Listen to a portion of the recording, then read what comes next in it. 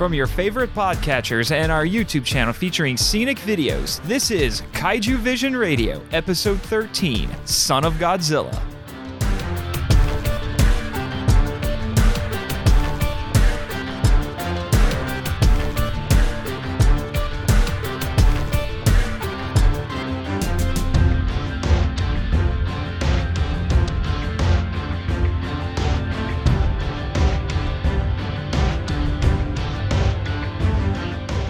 Hello, G-fans and kaiju lovers, and welcome to Kaiju Vision Radio, a podcast about the appreciation of giant monster movies and discovering their historical and cultural value. I'm Nathan Marchand. And I'm Brian Scherschel.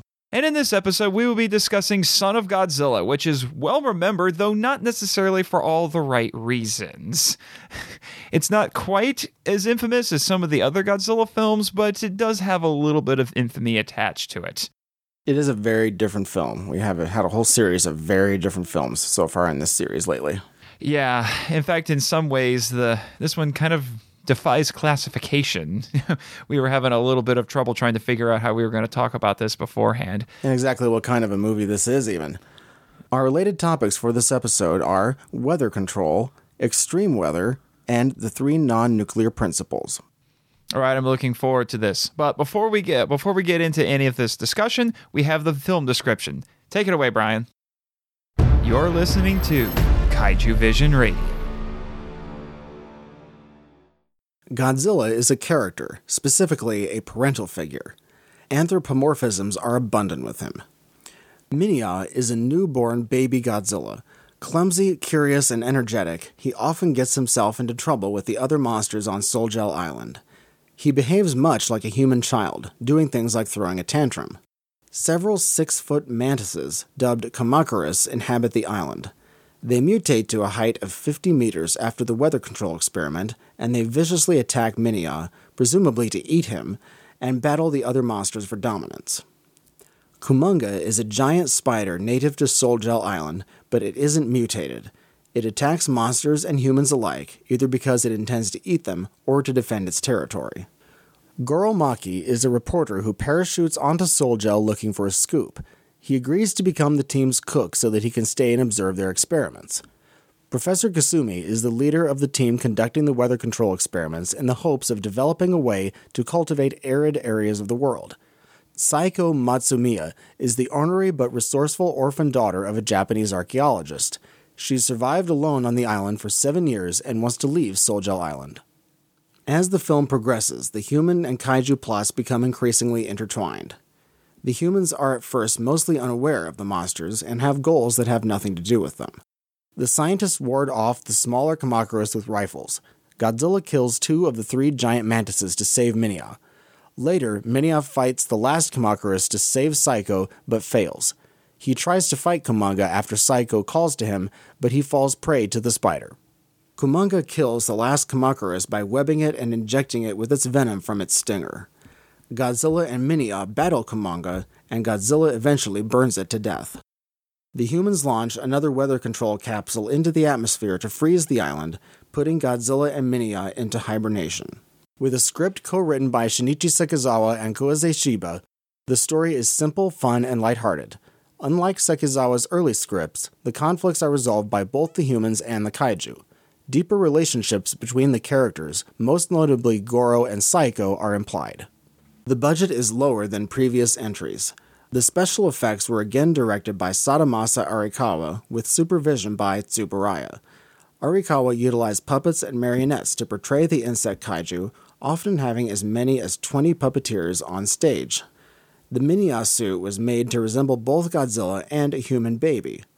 The Godzilla suit, made to look maternal and more like Minya, is one of the most disfavored among the fanbase, though it was supposed to be for Godzilla vs. Red Moon, which was targeted to child audiences. This has the lightest tone of any Godzilla film so far. Humor is abundant in both the human and kaiju plots, although the latter has more slapstick. Regardless, the events of the film do have some gravity. The film is more fantastical than realistic.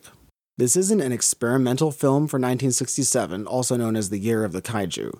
Many other kaiju movies aimed at younger audiences, such as those of Godzilla's rival Gamera, were popular at the time.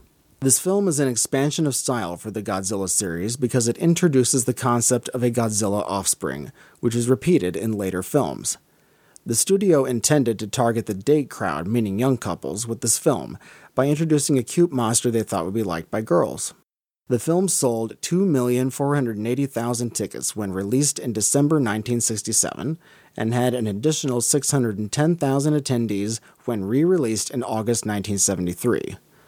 Like the previous film, it was only shown on television in 1969. Overall, the fan base gives the movie mixed reviews. The changes to the dub version were minor. The prologue where Godzilla is spotted by a military airplane was deleted. The dubbed dialogue changes Kumonga to Spaiga, Kamacuras to Gimantis, and Psycho to Reiko. The film features scientists conducting weather control experiments by seeding clouds. Unbeknownst to everyone, Fujisaki destroys the radio on orders from Professor Kusumi so they can stay. Furukawa goes stir-crazy for fear of being marooned on an island of monsters. Half the characters contract a tropical disease at the midpoint of the film. Goro's determination to find a story puts him at odds with the scientists, who want to maintain their project's secrecy. The scientists are concerned that humanity's increasing population would cause food shortages, so they wanted to manipulate the weather to increase crop yields. Professor Kusumi mentions that the project had to be kept secret because such technology could be as dangerous as a nuclear bomb. Goro remarks that Godzilla treats Minya like a Japanese education fanatic who doesn't let his children play. Regardless, Minya grows up by helping his adoptive father battle the island's giant insects. This concludes part 1 of the podcast. You're listening to Kaiju Vision Radio. For part 2 of the podcast, it will be our opinion and discussion section for the film. So, Brian, you like Son of Godzilla? I do. I don't know. I think this movie is another one of those ones that gets a little bit of a hard time from fans and just people who happen to be randomly watching it, because it's one of those, once you figure out what they're trying to go for, that is what helps us understand a lot of these Godzilla movies, is what the purpose is, and that's why that's so important. I do like it, though. I think it's overall a good idea. It's something that I probably would not have thought about creating if I was the people who controlled the franchise and decided what to do. I don't know how I would have thought of this idea. This is actually one that I think I ended up watching much later compared to some of the other movies. It was a little bit harder to find. It was a little bit harder to find. So I don't have as much nostalgia attached to it. Unlike, say, Ebirah, Horror of the Deep that we talked about in our previous episode, I have a lot of nostalgia attached to that. And the reason I bring that up is that, that was the movie that preceded this one and has a lot of in common with Son of Godzilla, but I just didn't see this one until much later. So, at least in its entirety, there were clips of it that show up as stock footage later on, and I saw those, and I remember just wondering, where the heck is that from? Yeah, it's definitely easy to pick out what stock, where all these which movies the stock footage came from. This one's especially easy, but but it's interesting in that respect. But it's also very much in line with these sorts of genre films. There's a lot of son of inject movie monster here sort of films that had been produced. There was a Son of Frankenstein. There was a Daughter of Dracula. There was Bride of Frankenstein. Yeah, Bride of Frankenstein. Son of Kong. That was actually, love that one. Yeah, stuff like that. So it definitely fits in with all of that. So it's not a terrible stretch to think that a film like this would be produced eventually. One thing I like about this movie is it was filmed pretty well. I think it was a good job in that respect. Well, you had Jun Fukuda coming back for this one. Yeah, and he knows how to film a lot of these movies really well too. He understood the technical way of how to tell a story with the camera, which is extremely important. I guess the only caveat that I would throw in with that is you can tell that there's a bit less money being thrown around with this, and that's not that, as we've said, that's a trend. But at the same time, you end up seeing that a little bit, and I think when you like the thing I love about this though is I'm talking about the other monsters in it, particularly the mantises and the wonderful spider, which Yes, they are 20 fantastic. people, 20 people on working on the set just to try to move that around. I think I even read that for the Kumanga puppet, I think it required 2 to 3 people for each leg to man it, which is insane. And they do it pays off. Yeah, it pays off. Very good job. It looks wonderful the way it's shot. The way the camera is positioned on it probably helps to hide some things, but it's just the way it moves, it looks very natural. Yeah, it made me think a lot of Shelob. Like if they had made the Return of the King way back then, this might have been how they would have done that. I don't know if they would have had any other option of how to do it. They really put a lot of effort into that. And so again, it's sort of like they got the money that may have been better. This is really something that we need to put it into actually is this, because you have to make that part look good. And so instead you get a little bit of kind of rough around the edges with some of the sets. Yeah. And this is a little... Yeah, you can tell that they split this a lot between a soundstage, and there is some on-location filming. Which that's nice. Yeah, On-location but film is you can nice. tell that they were switching between them a lot, and it's more jarring at first in the movie, I will say. The bass, the Yeah. set of the bass is kind of like, oh, yeah, okay, I get it. I can imagine enough. I can imagine my way out of this. Yeah. It's not going to, it didn't kill Yeah, me by any it's- means, but at the same time, it's almost a little hard to not notice Yeah. in the back of your head. It's like, oh. It's not the same as with the previous movie, because there was some stuff they obviously did on sound stages for the previous movie. That but, looked a lot better. Though. but it did look better, and it looked a bit more polished. But again, they didn't have this 8-legged thing that they had to puppeteer around with. Yeah, and and all see, the strings and like, it's a and that's it's a the big production. That's the interesting thing, because besides Godzilla and Minya, which are obviously done with suits, the other monsters are all puppets and marionettes. And I think that's one of the greatest strengths of these movies is even when the budgets are going down, you can tell, in most of them anyway, that there's a lot of effort and craftsmanship and artistry that they're trying to squeeze into there as much as they can with the resources that they have. Mm-hmm. I think actually one of the best scenes in the movie related to Kumanga actually doesn't involve the puppet that they used for the monster scenes. It's those sequences when Kumanga is trying to get at our human heroes with its stinger.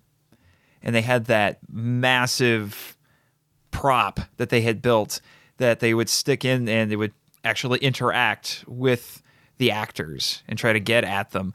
They did it twice, and it was fantastic both times. It's not something that you see very often anymore. And I know some people might look at that prop and that sequence and kind of laugh at it a little bit, but I thought it was incredibly effective.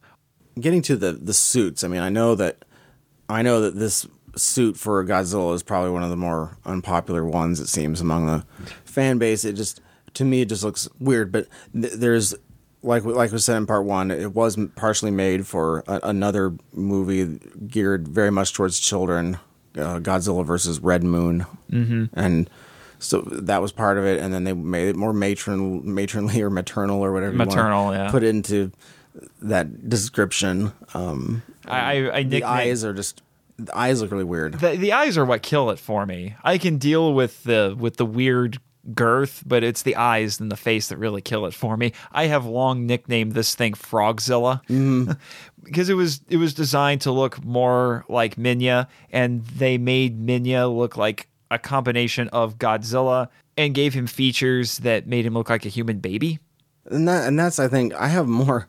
I have my brain just registered more reservations about the Minya suit than the Godzilla suit ever would have.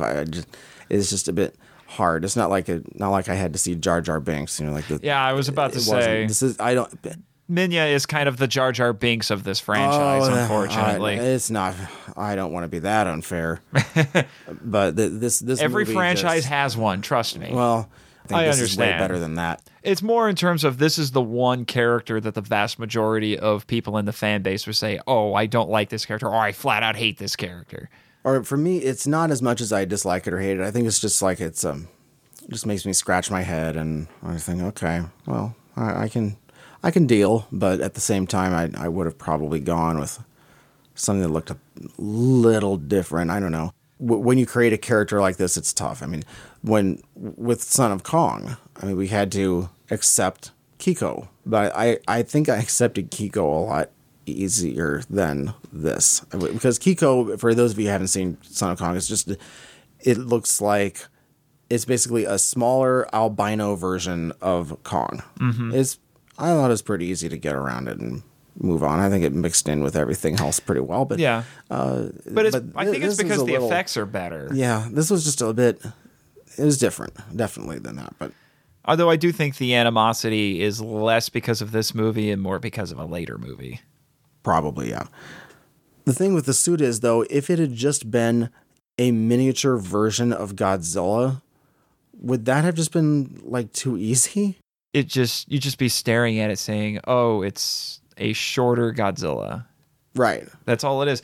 Yeah. Now, so at least they didn't do that. I mean, yeah, if they didn't do that. It would have been almost boring. Yeah, and I think it helps to make Minya look different enough. Oh yeah, it stands out. They definitely got that part. Yeah, they definitely got that. You got that part nailed. They got, yeah. But you're probably right. It would have been too easy, although some would probably argue it would have been more realistic because baby reptiles generally just look like very tiny versions of grown-up reptiles anyway.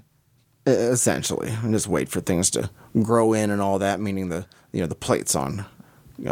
Yeah, the plates I could definitely see. Yeah, it would take a while. But Godzilla is a dinosaur, and a fictional dinosaur at that, so you can make stuff up, and it's totally okay.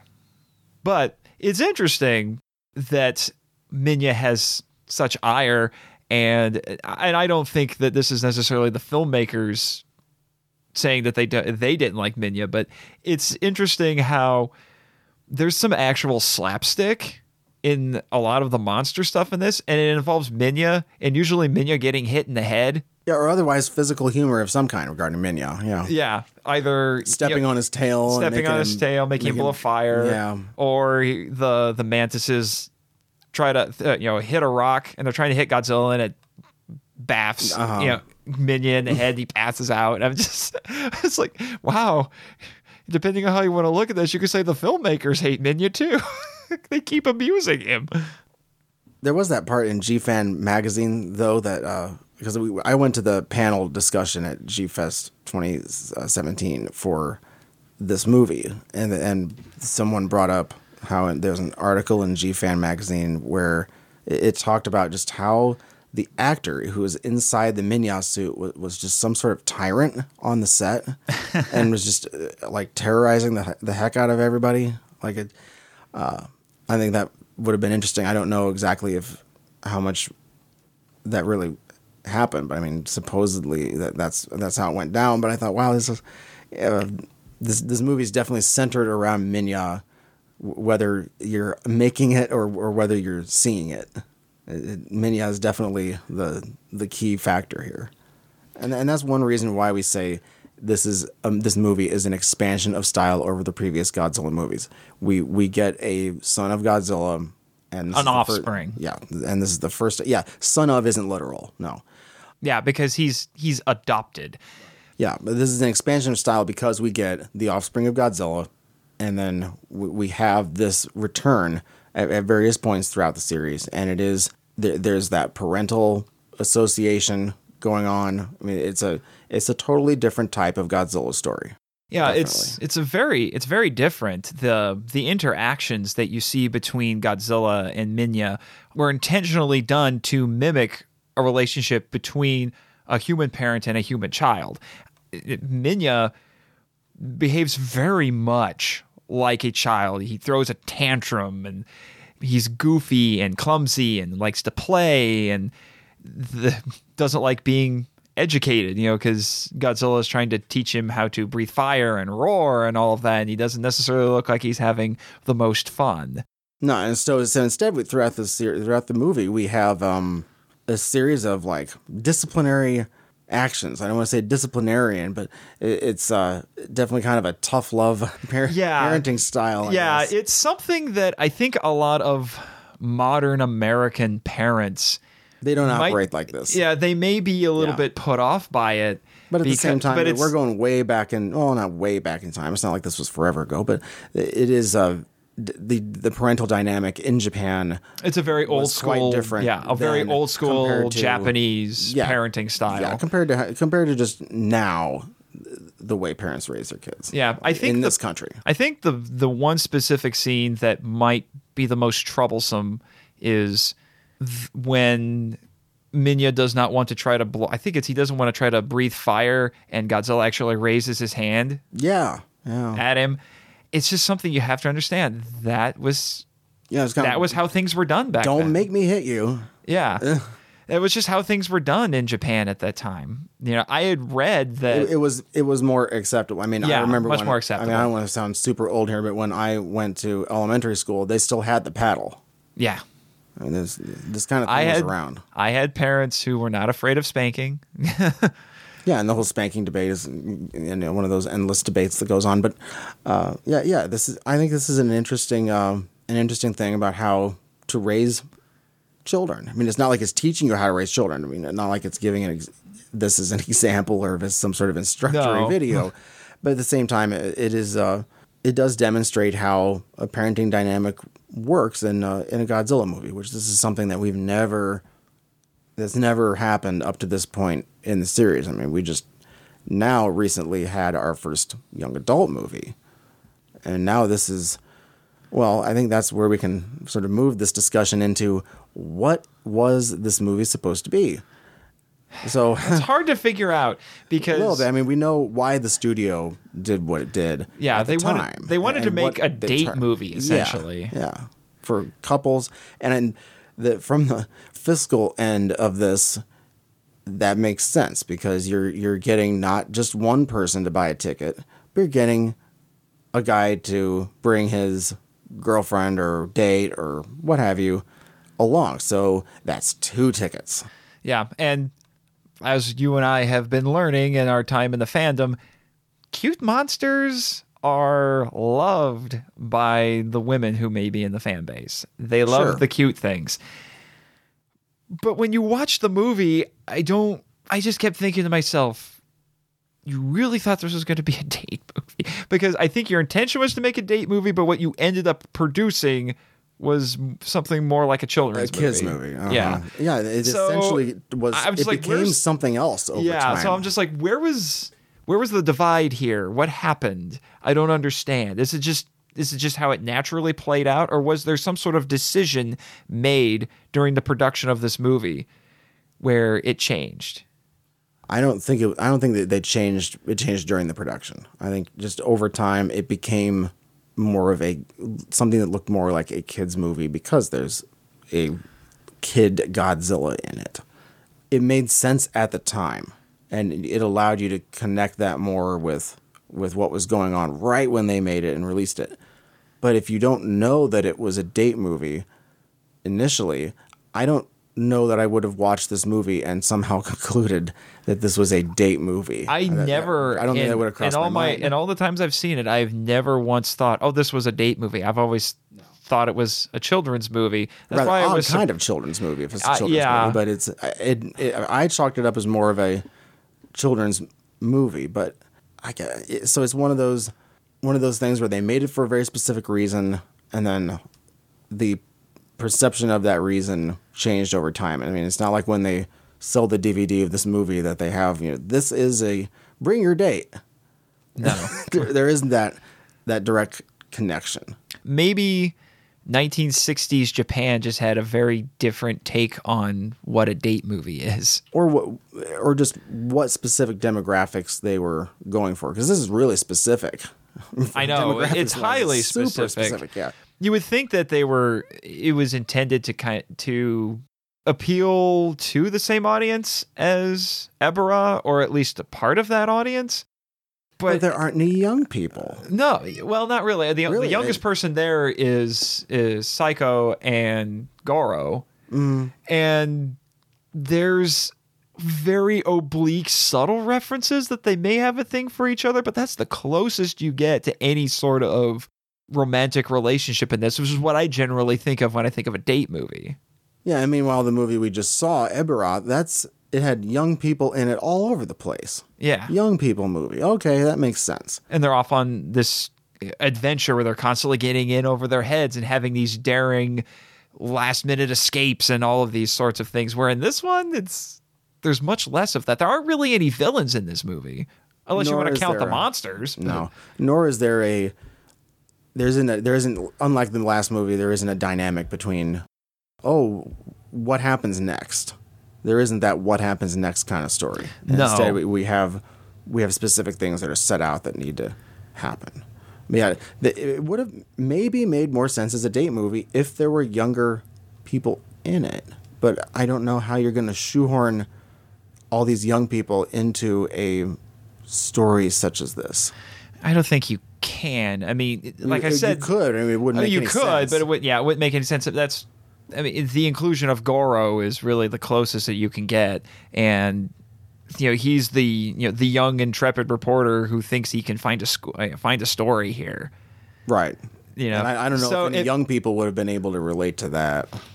They might be able to, or be able to relate to being climatologist scientists on a remote South Pacific island. Well, I do think some of the young men might have actually gotten it, because there's, especially early on before Psycho is introduced, there's very much a kind of we're a bunch of guys living together sort of dynamic thing going on, like that actually one fraternal piece of, very like that almost crass joke that they have early on when Goro was trying to wash lettuce for himself to eat, and one guy says, "Oh yeah, the other guy washed his boxers in it." That sort of a thing.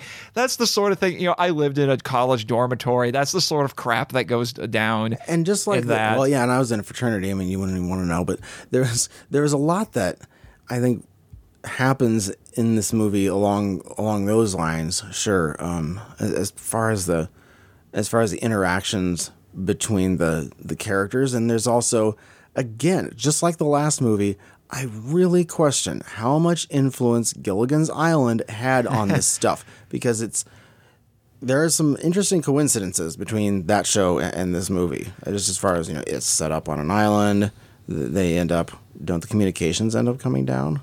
Yes. Yeah. The Parata's character actually destroys the radio, so they have an excuse to stay longer because the professor told him to do it. Yeah. So, and then so they are essentially stranded. Yeah. There. And so there's some interesting parallels. And of course, this was the heyday of when Gilligan's Island was going on. And so it's just rather coincidental that we get all this island motif put into both of these movies, and one following the other just in the second year. But anyway, it was just a nagging thing that I was feeling every time I watched this. Yeah. The atmosphere is pretty good, though. I mean, it does have continuity. It does make sense. The funny things in the story don't seem unnaturally just thrown in. No, they don't. It's very character driven. Yeah. It's very much, because Goro shows up and he says, "I'm here because I'm going to find a story and I'm not moving." Yeah, and then he almost acts like he's almost like a child. He's like, "No, I'm going to sit here and I'm not going anywhere." But he does drive the story forward in a number of ways, and his relationship with the good girl that we don't see in any other Godzilla movies at all. But I think she's pretty good. She was pretty young when they were making this. She was about 19. Yeah. I looked that up. I don't know if I'd be intimidated on a set like that or not. I mean, I definitely feel not left out, but definitely on my own for sure. Yeah. She's pretty good though. She's pretty good. Admittedly, I mean, she's cute and she's resourceful.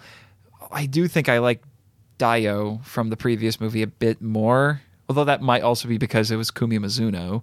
So, and she's a fantastic actress, so it's hard to beat.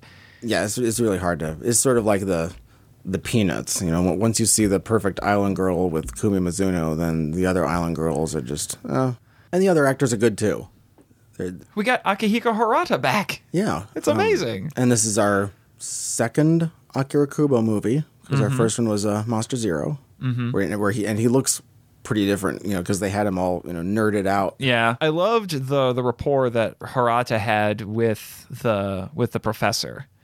They had a wonderful relationship. You could tell without us being told anything that these guys are probably best friends and have worked together for a long time. They had that sort of rapport with each other. Yeah, it looked very natural. Yeah, and that's why we mentioned in part one that with the character relationships, with a lot of them, there's always these kind of implied deeper relationships that are going on, and this is another example. Another great example of the humor in this is toward the end of the movie, after the cloud seeding technology has been launched to freeze the island, and then Goro and Saikyo come in. He's telling the professor something. It has nothing to do with the fact that the temperature on the island is dropping, but he sneezes in the middle of his sentence. So it's showing you that he was just outside and the island's getting colder, even though he's not there to tell you that it's getting colder. Yeah, it's a good way to get that in there. Yeah. Once again, we have Masaru Sato doing the score in this movie. And I actually found myself liking it more than I remembered from my previous viewings of the movie. I like the jazzy sort of feel that it has. Yeah. I particularly, for some odd reason, like the track that he plays when the Kamacuruses first appear in their giant forms. It's that kind of staccato drum beat, you know, that plays, that really gives this sense of tension as the monsters are wandering around and the humans are trying to hide behind towers so they don't get spotted. I like the music from this one. I think almost as much as I like the music from the last one. You know, Sato did both of them. I really like Sato when he does the music for these Godzilla movies. I think the ones that he does the scores for, I think, are very appropriate for the kind of music he makes. Yeah, he's really big, you know, internationally renowned music writer from Japan. Just very, very good. And another little characterization thing that I really appreciated was, and it was just a nice little thing, a little tick for the character, and that was, I love how the professor was always chomping on a pipe. Mm-hmm. He's always got a pipe in his hand, and he's just got it there. No rhyme or reason for it. It's just a thing he does. Idiosyncrasy. It's just a little idiosyncrasy. It helped to make him seem more like a real person, a more fleshed out character, even though we don't have to have anything explained to us or anything about him at all. It's a nice touch, though. Mm-hmm. Some of these movies, I wonder what I would have thought if I had seen them at the appropriate age. And like with this one, what is the appropriate age even? If I was a little kid, I don't know if I would have gotten it very much at all with the parenting and stuff. I think this is, I guess if I saw it at the time that it was made, the target audience would have been young adults. And again, I'm not really sure. I don't know if that would have been a movie that I would have brought a date to. Yeah, I know. Or what would the date have thought? I don't know. That Minya was cute. Apparently, that's what they thought would happen. Huh.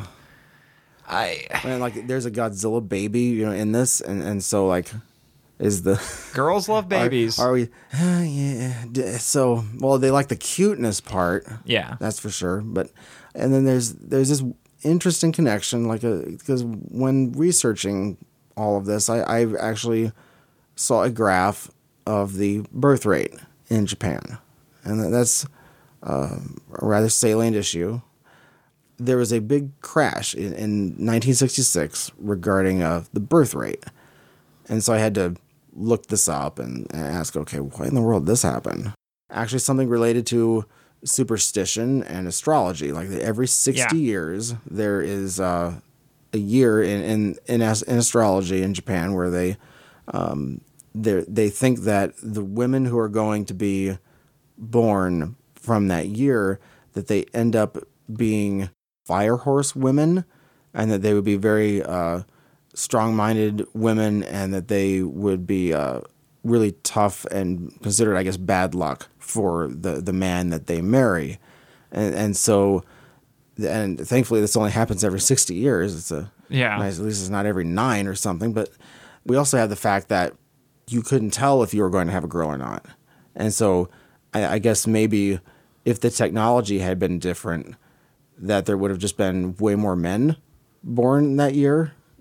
But I guess there were a lot of induced abortions, and it was because they just didn't want to risk the child being a girl.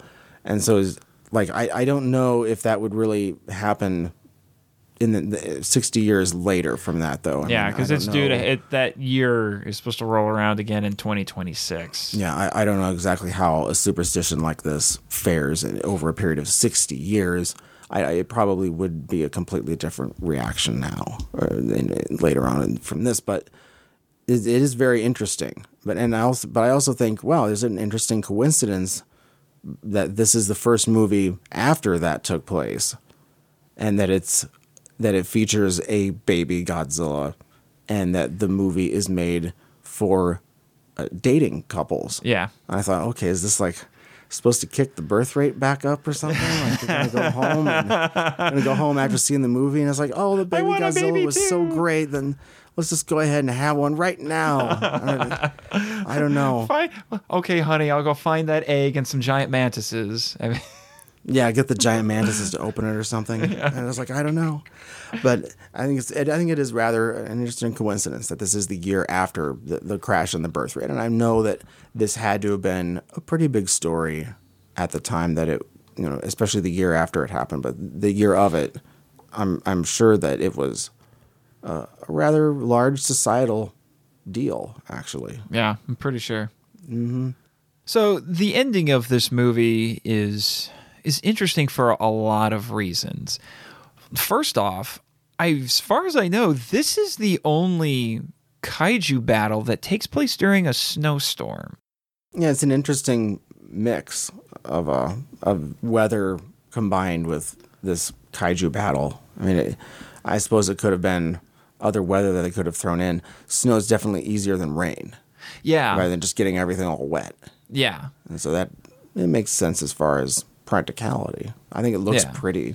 It does. I mean, I just find all snow pretty. And like winter's my favorite season. Sorry, folks, but I think that is cool. But the ending though with Minya and Godzilla on the island. It's very poignant. It's a very interesting set of emotions that you have walking out of this. Yeah, I mean, as much hate as Minya gets, as much hate as this movie gets, I think you would have to be completely heartless to watch the end of this thing and not feel something. Yeah, it's definitely getting you to feel something, and it's getting you to. It's just this wonderful, touching scene of. Despite the snow, it's a warm feeling that it gives you. Yeah, it's just this wonderful scene of Godzilla embracing Minya and just kind of holding him close, almost as if he's saying, "It's going to be okay. We're just gonna hibernate for a little bit. We'll be fine." That's the less disciplinarian parent there, giving comfort. Yeah, he's just telling him it's going to be okay. We're just going to go to sleep for a little while. And this is definitely the first time Godzilla's hugged anyone. Yeah. And let's keep in mind, how long has he been taking care of Minya? Not a couple of days, maybe. Yeah. Mm-hmm. So he's obviously gotten attached to the little guy. Mm-hmm. So I think it's wonderful. It was a good idea. Yeah, good idea for a way to end it. It's not often that you get such an emotional ending like this in one of these movies, which helps to set it apart, I think. It's better than falling into the ocean. This works better for this movie. Yeah, most definitely. I think that about covers everything for part 2. Let's move on to part 3 of the podcast. You're listening to Kaiju Vision Radio. For part 3 of the podcast, we cover a related topic that is either brought up by the film or was going on in Japan at the time the film was released. And so for this one, we chose 3 topics: weather control, extreme weather, and the 3 non-nuclear principles. And of course, the 3 non-nuclear principles is what was going on in Japan at the time, and the other 2 were brought up directly by the film. So first, weather control. So first, let's talk about how this was portrayed in the film, because there's weather control in American movies sometimes. A lot of places. And stories, but in this one, we don't really get a typical sci-fi American trope of, oh, they're tampering in God's domain thing. That's not really going on in this movie. It's not really tampering, but instead it's a lesson about unleashing science and having the right ethics to make good decisions, because they're doing this project because they want to increase crop yields, and so they're figuring out how to make weather more predictable. Yeah, they want to be able to cultivate the arid portions of the globe in order to grow more crops there, which is a noble goal. Definitely. And it's interesting because usually when you have weather control being such a huge part of a story, it's not being used for benign purposes. It's usually much more malevolent than that. It's being used as a weapon or as a form of ransom or something like that. Superman 3. Yeah. Mm-hmm. So it's not to say that there aren't other instances of it being used for benevolent purposes, but they're in the background as opposed to being at the forefront of the story. As a scientific trope of weather control, I mean, this goes back to a lot of humanity and how humanity all the time has been subject to all kinds of really bad weather and disasters. I mean, Japan has to put up with tons of disasters of all kinds. They have very little arable land. And so they have high population density in the cities as a result. And so there's a Japanese angle to this because they are plagued by so many of these issues. I mean, yeah, volcanoes and earthquakes aren't quite climate, but it's nature. Yes. It's the effects of natural disasters. Yes. And so there's always been a desire in humanity to mitigate these disasters, stop them from happening, at least make it less bad or so extreme. And so it's that idea that we can't control the weather, but we certainly wish that we could. Yeah. It's the one... rain dances and all that. Yeah. It's one of the facets of nature that humanity has never been able to exert any sort of control over. We've tamed animals. We've learned to work the soil. We can breed vegetation and stuff like that. But we can't do anything about the weather. We are always at the mercy of the weather. We can't stop a hurricane or a tornado. We can get out of their way, or we can survive them. That is the best that we can do. Yeah, and like if you live in a very hurricane-prone area, best to put your house on stilts. That sort of thing. You learn how to develop around it as best you can. Yeah, and not only that, but the notion of being able to control the weather, that would make mankind incredibly powerful. And I think there's a facet of and I think that idea plays into it as well. The ethics of it. Yeah, that would be an incredibly powerful thing to be able to control. Yeah, sure. When you just make it like sunny and 72 all the time, and then plan rain to be just on certain days, and have everybody agree. Oh, let's just make Wednesday the day that it rains, everybody, and just have it rain on us just exactly how much we want. It's basically like clouds become just our irrigation system. We can just shut on and off. Yeah. And, I mean, you could really go all kinds of places with this idea. But yeah, it would be an incredibly huge amount of power, and if you can control that, I mean, the next step would probably be trying to control weather in space. Just trying to mitigate stuff like solar flares even. Yeah. I mean, you really go hog wild with this notion of being able to control things to this extent. I know. And so it's exciting, but at the same time, a little bit terrifying. Yeah, there's a lot of responsibility and clearly, if the wrong person got a hold of such technology, it would be disastrous. In which that we've seen plenty of in movies and stories. Yeah. And, all over the place. Yeah, and it's something that the movie does touch upon, because the professor says, it tells Goro, we have to keep this secret because this is potentially more powerful than nuclear weapons. But it's not only rain dances that you see this in.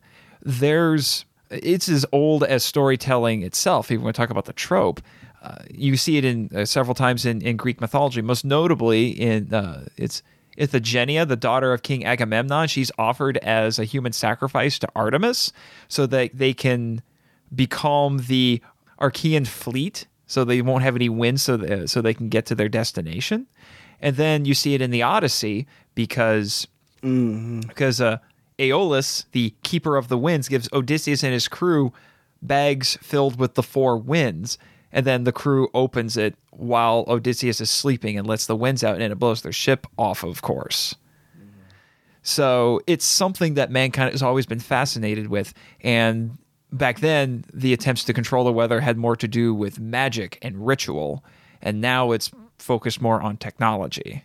Yeah, and then I remember seeing Clash of the Titans, Harryhausen version from 81, and it opens with the tsunami that Poseidon creates.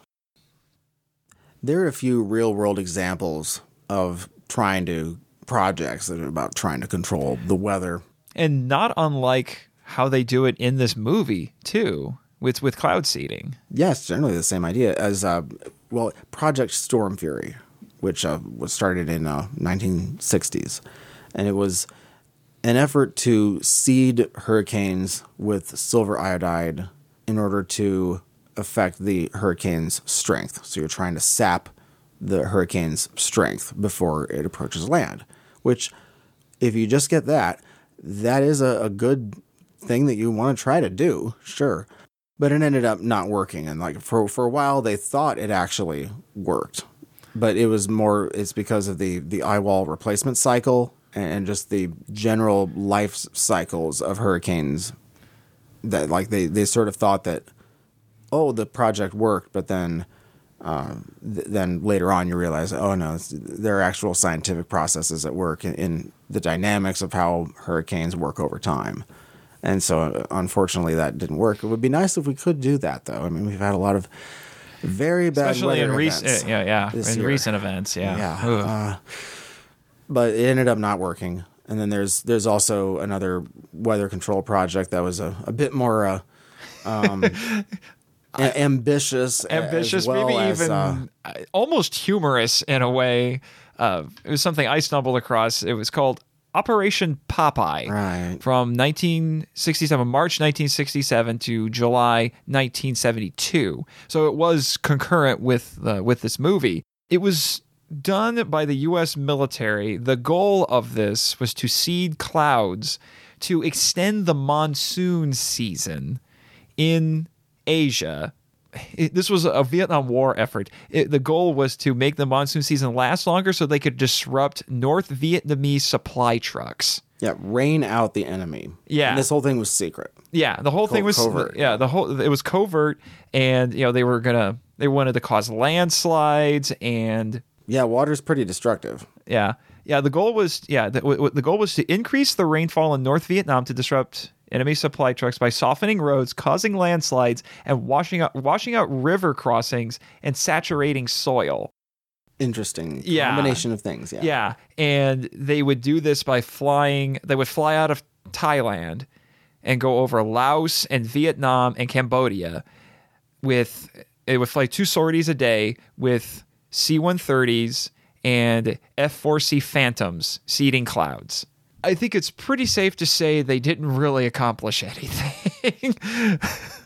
But it's just, can you imagine being one of the pilots who gets selected for this?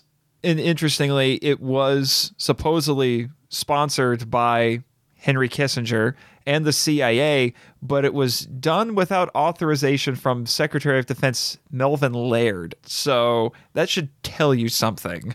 I'm guessing when you're keeping it a secret from other cabinet members, like defense especially.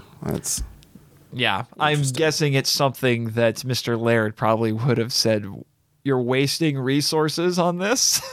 Well, it's not just the resources and everything, but just I don't know exactly who would have had to think about this. It's a very unique idea, but at the same time, it's even this didn't succeed either, did it?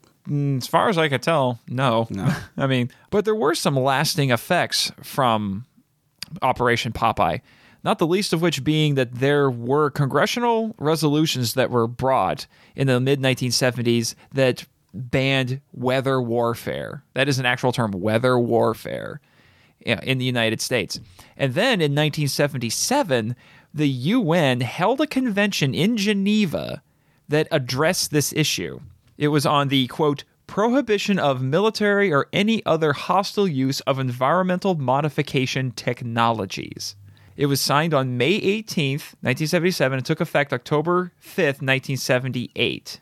So, believe it or not, there are both domestic and international laws on the books dealing with weather control. Which, since there are conventions on stuff like biological and chemical weapons and various other things, I think that it's not too much of a stretch to, especially in the light of a project like this, which I'm sure made pretty big news when it came out. But I think this really was the driving force behind, then we need to make a convention about this particular thing. I wonder if it's also kind of being done almost as a preventative message, right? A preventative measure, a preemptive measure, saying that we don't have technology like this yet, but we're putting laws on the books for the time that we do. It's almost like seeing science fiction stories coming to life. Mm-hmm. But you're thinking, it's like, really, this can't happen. This can't really happen, can it? I mean, we were talking before we started recording. There's already people talking about passing laws related to artificial intelligence. And that seems so far away. Yeah, particularly the idea of using robots as an army to murder people with. Yeah. I mean, it just seems like, oh, come on. You've been watching too many movies or something like that. But not in the stuff I've been reading about Japan and how far they've gone in robotics, let alone how far everybody else in America is too. And it's just one of those things. The longer we live, the more science fiction is becoming fact. Yeah, and the more... to me, like the less you need conspiracy theories when stuff like this has already happened in our history, like going back to the Vietnam War with weather control, and so like, who needs conspiracy theories when all this stuff's actually really did happen? Yeah, it seems like there's enough science fiction now in our daily lives than there is needing to invent anything else to explain things. It's like it's right there in front of us. Yeah. But now, before we move on, just for fun, I wanted to bring up a few examples of other uses of weather control as a trope in science fiction, in stories. So a few. I mentioned Superman 3 already. Yeah, you already mentioned Superman 3. Using the weather satellites. Cause massive, very specific weather. Yes. Issues. Yeah, but a few that I've been exposed to was back in the early '80s. The G.I. Joe cartoon had a miniseries called The Revenge of Cobra, and the plot of the week in that one was Cobra, which is a terrorist organization, had built a device called the Weather Dominator. It's such an impeccable name. Nice branding. Yeah, it's such an impeccable name. I love it. And they would use it to, cause snowstorms in deserts and things like that, completely disrupting the weather patterns across the world. There was also, for Mystery Science Theater fans, Overdrawn at the Memory Bank. Oh, my gosh. The HX368 computer controls all the weather, and then when, Roy old Julia gets stuck in the computer, then he starts messing around with the weather, and it talks about, like, houses of parliament flooding and all of these insane weather events. Yeah.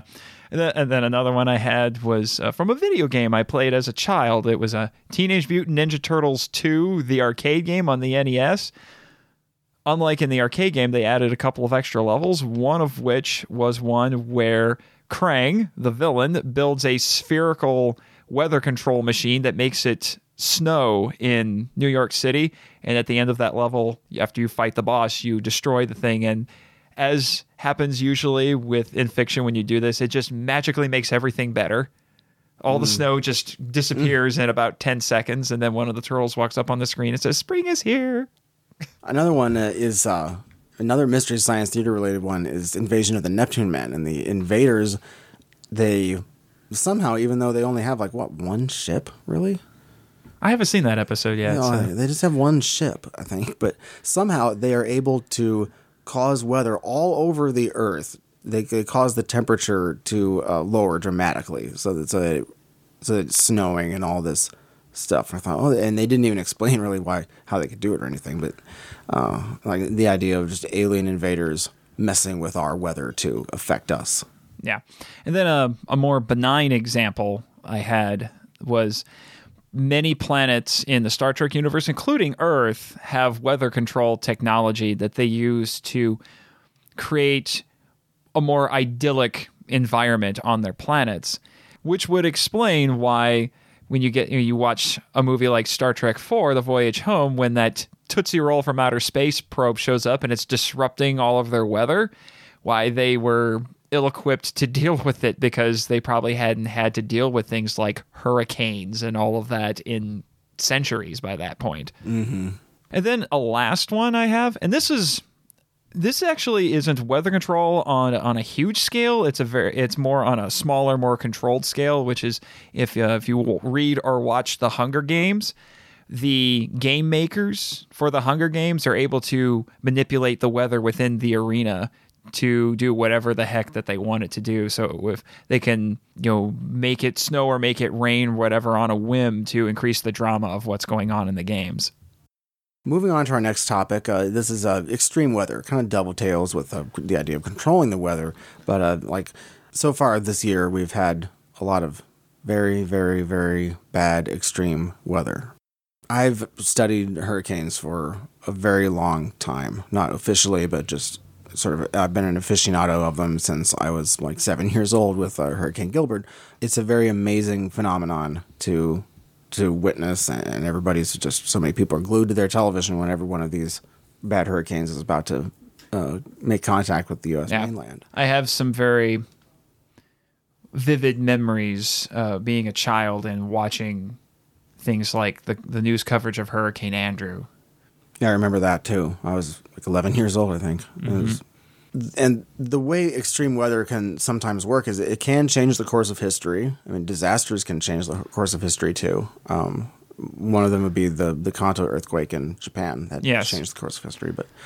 And also it can change the way civilizations work. I mean, the one theory for why the Egyptian society did not do so well for quite a while there was a chain of disasters that once one was over, the after effects of that fed into the cause of another one, and it can sometimes take out entire empires. If you look at the way history has worked, and tsunami, back then there were no warning systems whatsoever. It just came and it wiped out whole cities. Also, recently we have the effects that the drought in Syria had, and that is, I mean, I would definitely cover droughts as extreme weather too. And droughts can affect whole societies. It can cause wars. It can cause major resource losses, and they can be threats to national security if they're bad enough. Or to give an American example, you had the Dust Bowl during the 30s. Yeah, that changed the course of society too. Oh yeah, it caused so many people to move away, especially in Texas Panhandle, Oklahoma Panhandle, that area. That was pretty much the epicenter, I think. Yeah. Extreme weather events can also really tell us a lot about how vulnerable so many places are. Yeah. There's so many cities in this country that are built on rivers, or they were built in former swamps, or right on the coast, or right where a bay is, where if the wrong storm comes into the bay, then all hell breaks loose. They're like New Orleans. Yeah, I was going to say, I was thinking of New Orleans with Hurricane Katrina. Yeah, and then this year Houston. I mean, there are so many places that are so vulnerable. And yeah, I was in college at the time when Katrina struck. The school actually put together I guess you could call it a weekend missions trip. They got a bunch of the students together, and we drove straight down to Louisiana. We didn't go to New Orleans. We went to a city nearby. It was called Slidell. And we spent the whole weekend going down there and working with the people there for hurricane relief. So we were gathering debris and getting out of the way, or helping people rebuild their houses. It was a very interesting experience going there and seeing the after effects of a hurricane. I mean, seeing these people, bringing out stuff from their house and just leaving it by the roadside, bathtubs and all kinds of just these weird odds and ends of just piling it up.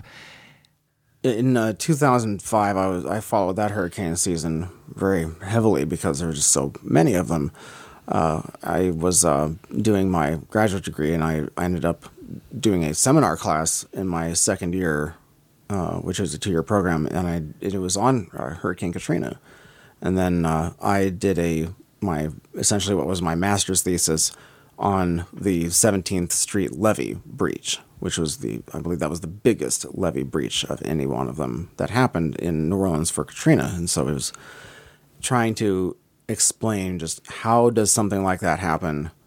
And it's very, I would say, depressing to just see how much of a failure that it was that occurred there. And I don't know how to get out of it. I mean, when you have a city that's sinking like this and everything too, it's too much to take, really. And I know friends that got caught in the flooding in Houston this year due to Harvey. It was just very bad. Next, we can move to the 3 non-nuclear principles, because this was something that was going on in Japan right when this movie was released, and it's very important in the overall scheme of Godzilla. Yes, this was a parliamentary resolution, not a law, that was outlined by Prime Minister Isaku Sato in 1967 and was adopted by the Diet in 1971. To put it succinctly, these were 3 statements that Japan was making in terms of their attitude and their attitude and approach to nuclear weapons. 1, Japan shall not possess nuclear weapons. 2, Japan shall not produce nuclear weapons. And 3, Japan will not introduce nuclear weapons into its territories. Yeah, the one time that there actually were nuclear weapons, they did find out about that eventually, and they weren't very happy about it. Yeah.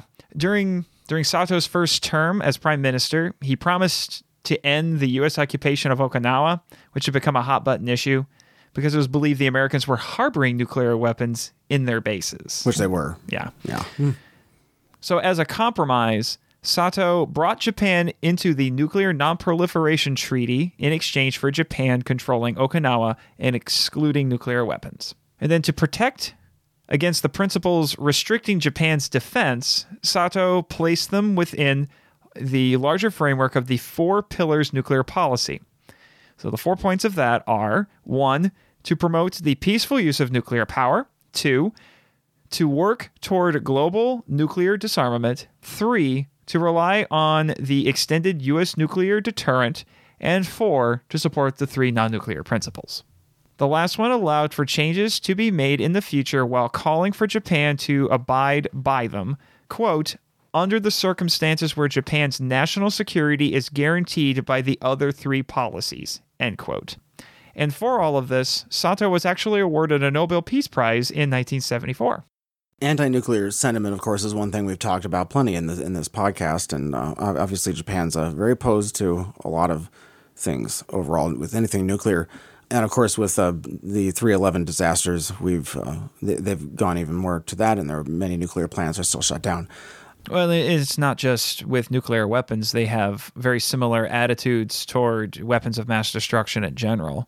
They've signed on with UN agreements about chemical weapons and biological weapons as well. So it's not like they're just, because of their history, they're just shunning one WMD over others. Yeah, they're opposed to all of them. Yeah, which is probably a smart move. And again, I have a feeling if, to go back to the movie a little bit, if weather control technology would probably fall under a similar attitude, because as Professor Kusumi points out, this is potentially more powerful than a nuclear bomb. Yeah, sure. Given how disaster-prone Japan already is, they would probably want to have that tightly regulated.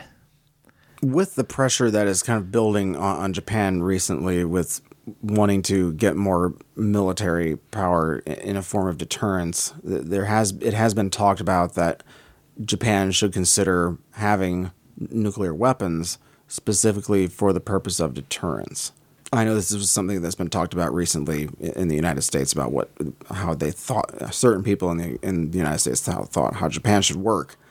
I really don't see that happening.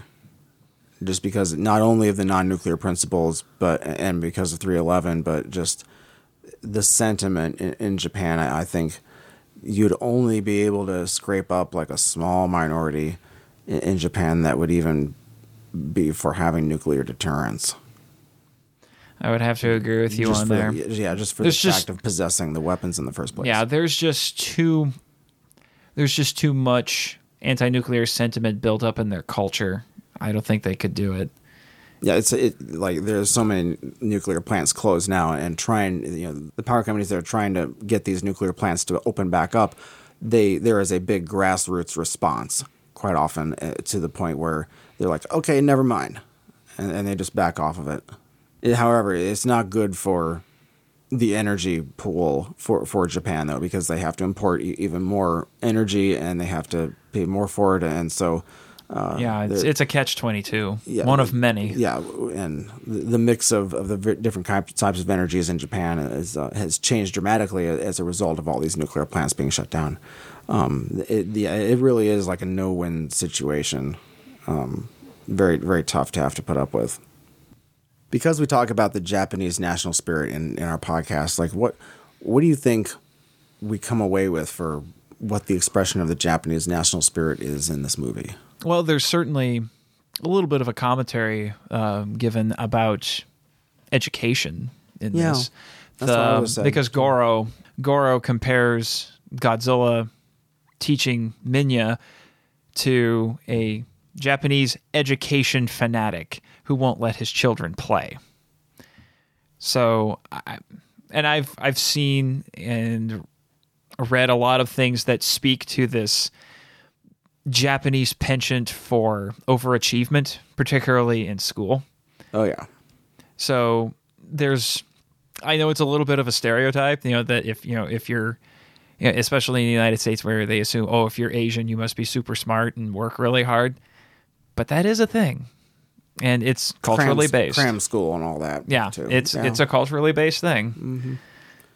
It's funny that anybody in this country makes fun of that because, barely like half of the students in this country can pass basic exams. Yeah. The only other thing I can think of right now is that Japan's economy did extremely well, as usual, because it's the golden 60s. Their economy grew 11.08% in just 1 year. Just amazing. But of course, there is plenty more direction to go up in the next years. I think that about does it for part 3. I think what we can do is we can go on to our next film in the next episode. It will be Destroy All Monsters from 1968. I'm looking forward to this one. It's a fan favorite. Oh yeah, the fans love it, and I saw it pretty actually late in my Godzilla viewing career. Not particularly late, but I guess in the second half of the movies, I think. I was about 16 when I saw it the first time. I really love it. It's fun. If you'd like to get a hold of us and send us some feedback, we'd love to hear from you. Our email address is feedback@kaijuvision.com. You can also follow us on Twitter and on Facebook.